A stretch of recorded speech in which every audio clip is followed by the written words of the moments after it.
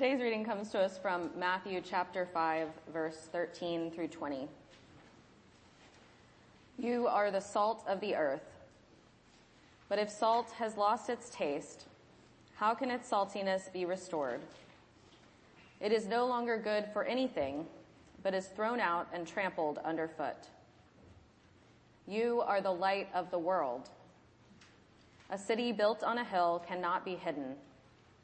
No one, after lighting a lamp, puts it under the bushel basket, but on the lampstand, and it gives light to all in the house.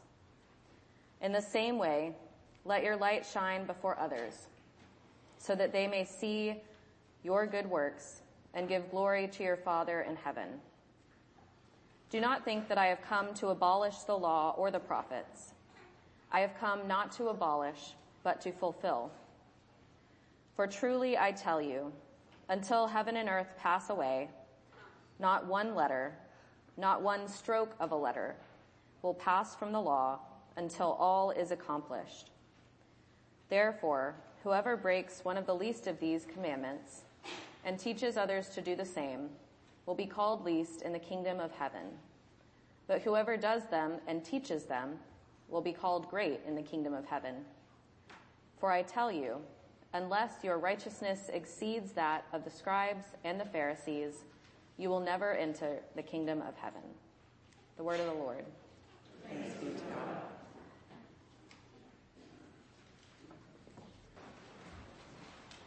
Let us pray. Lord, on this day, may the words of my mouth and the meditations of our hearts be acceptable in thy sight and give you glory. In the name of Jesus Christ we pray, our rock and our Redeemer. Amen. In 1629, an English Puritan lawyer named John Winthrop became president of the Massachusetts Bay Colony, and a few months later led a wave of colonists from England to the New World, founding a number of colonies along the Charles River and Massachusetts Bay. As captain of the Arabella, on which he and his band of colonists sailed, he preached a sermon entitled A Model of Christian Charity. Its closing paragraph read in part, "For we must consider that we shall be as a city upon a hill. The eyes of all people are upon us, so that if we shall deal falsely with our God in this work we have undertaken, and so cause him to withdraw his present help from us, we shall be made a story and a byword through the world." Winthrop's sober warning was preceded by an eloquent vision of what their city on the hill would be. Now, the only way to provide for our posterity, he said, is to follow the counsel of Micah, to do justly, to love mercy, to walk humbly with our God. For this end, we must be knit together in this work as one man. We must be willing to abridge ourselves of our superfluities for the supply of others' necessities. We must uphold a familiar commerce together in all meekness, gentleness, patience, and liberality. We must delight in each other, make others' conditions our own, rejoice together, mourn together, labor and suffer together, always having before our eyes our commission and community in the work, our community as members of the same body. I have a very dry cough today,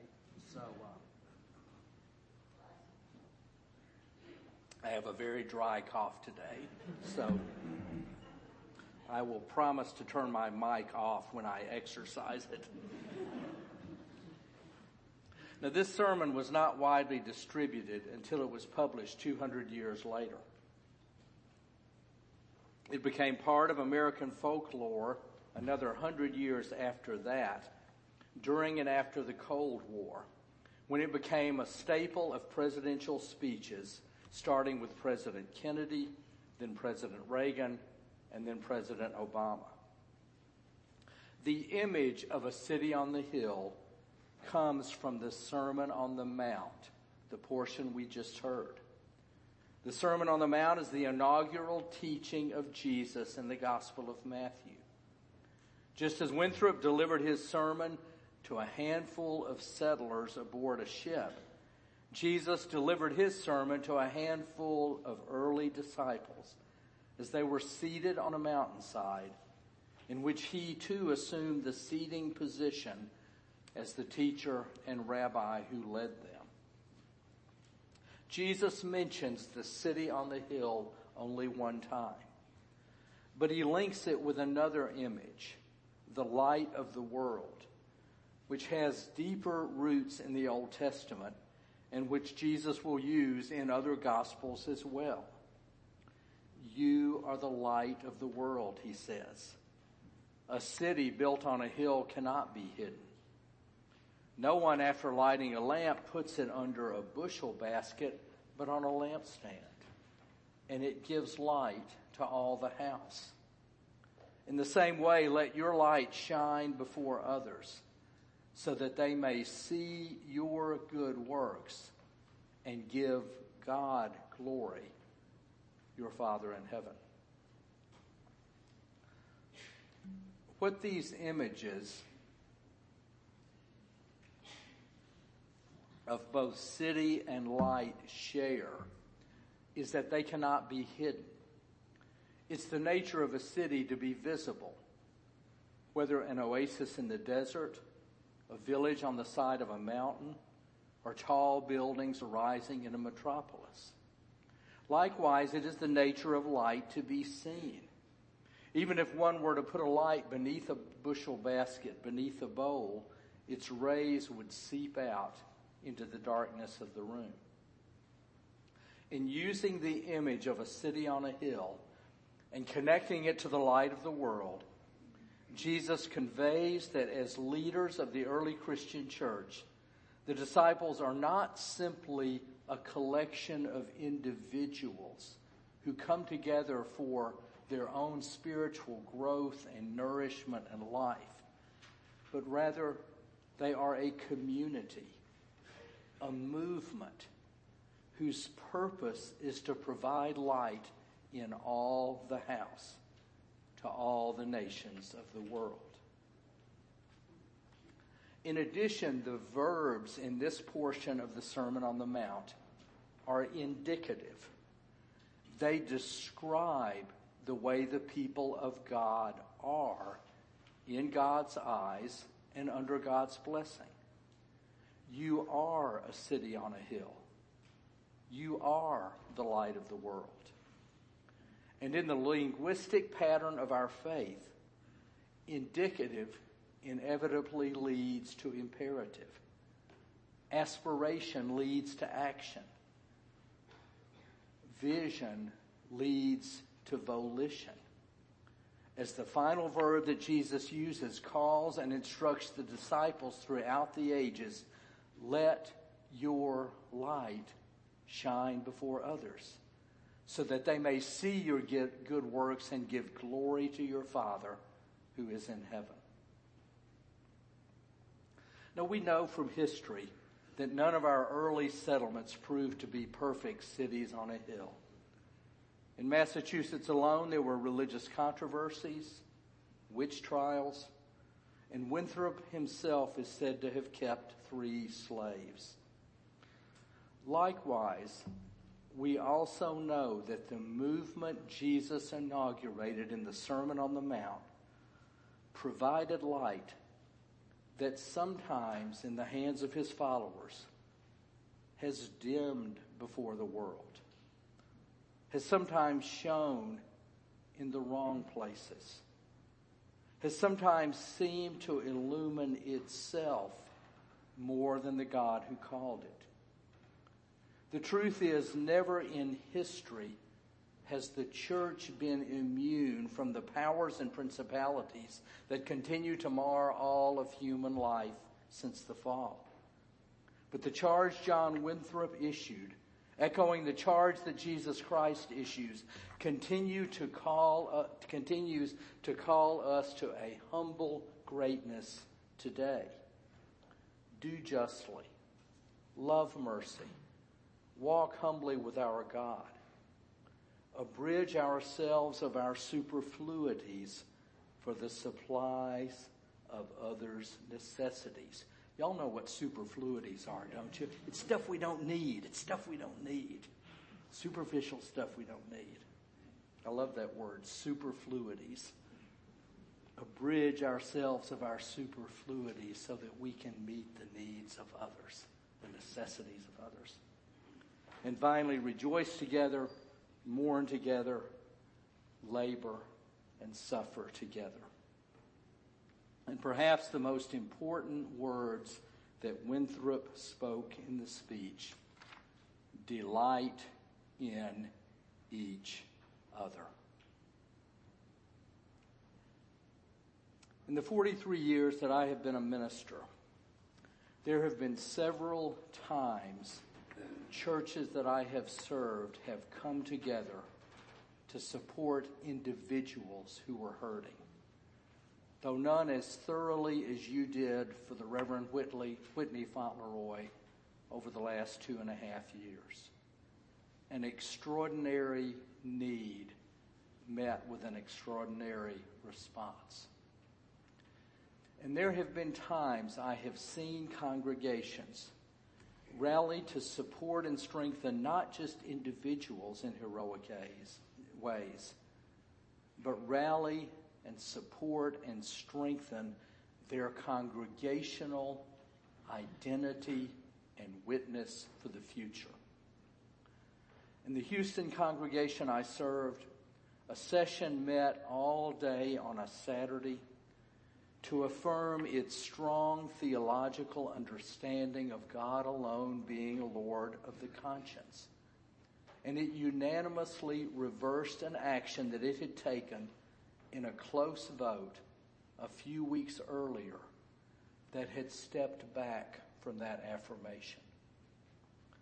The Iowa church I served came to a hard-won decision reached over 10 years of deliberation to strengthen their identity as a downtown congregation by investing in a renovation in their facilities and a restoration of the interior of their sanctuary in keeping with its historic design. 3 other times of congregational heroism I have experienced with or from you. A decision that people sitting in these pews a year before I arrived in 2004, a lot of you weren't here then, but some of you were. A decision during a time that you were led by an interim pastor, during a time that you did not know who your new leader would be, to proceed with renovating all of these facilities into what we have and use and enjoy today. A decision that many of you sitting in these pews made in 2015 to expand our pastoral staff to 4 pastors. And what you have done the past 5 months. My friends, you have stayed with this congregation during COVID. You have embraced the widespread use of live streaming worship and providing learning and fellowship and music opportunities online. You have bounced back with joyful determination this fall with an array of in-person trips, retreats, hands-on mission projects, music offerings, youth fellowships, adult formation classes, and tours of Freedom House in Alexandria on the coldest day of the year. You've bounced back by reaching out to visitors, by attending worship when you are able and healthy in person, by joining via live stream when you're traveling. As you shall see at our annual meeting in a few minutes, you have invested in an unmiserly way in this staff and the individuals who are serving and leading you through exceeding the goal the session set in our stewardship campaign and enabling this congregation in these inflationary times to provide everyone on the staff compensation appropriate to their responsibilities, their training, and their experience. You have invested in the future in which you believe, in the light shining before others in the city on this hill. What does this investment mean? It means we have survived the crisis of COVID. It means that we're going to be here, at least for the foreseeable future, hopefully longer, as we have been in this location at this corner for over 80 years. The light of God we reflect will continue to shine. This was not a given.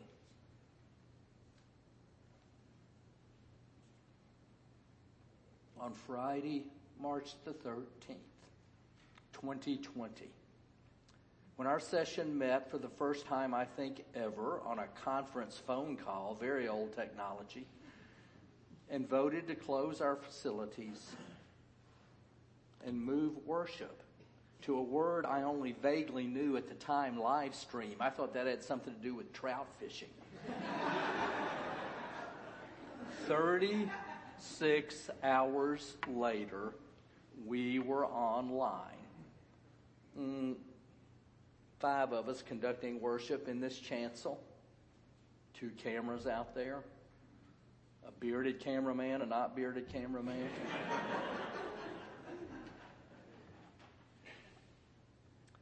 A Sunday has never passed in Westminster's history without worship being held here.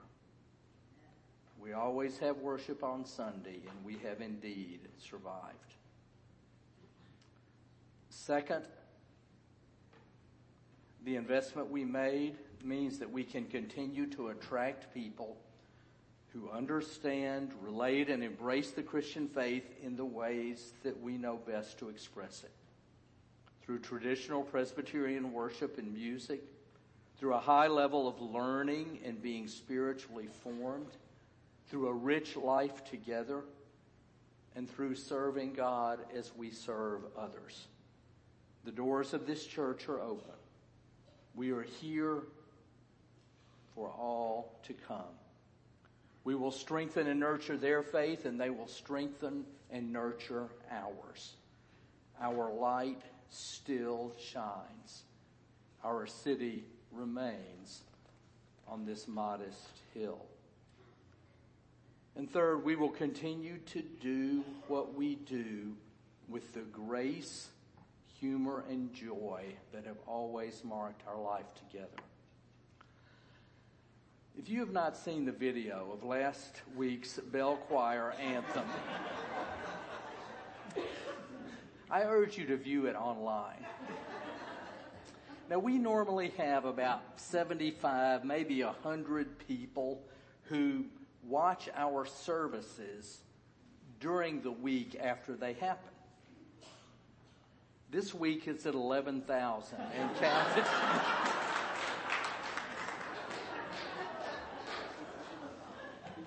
Now, to recap, for those of you who were traveling to Mars last week, during the handbell anthem, a strap on one of the large handbells broke as Jason Zeibel rang it, and the bell came crashing down into the center of the handbell choir and cracked in several places.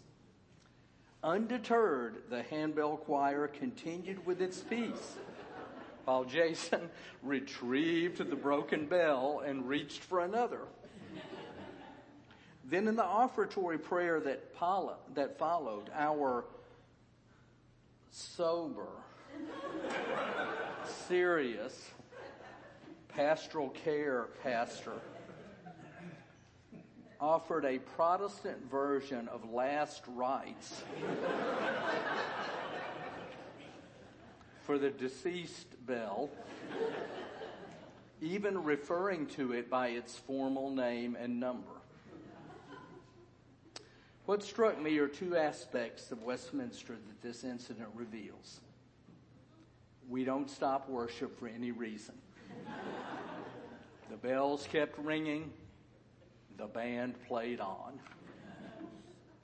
And perhaps most of all, we are a congregation which laughs together at ourselves, with one another. As John Winthrop said, we delight in each other. May it always be so. Amen.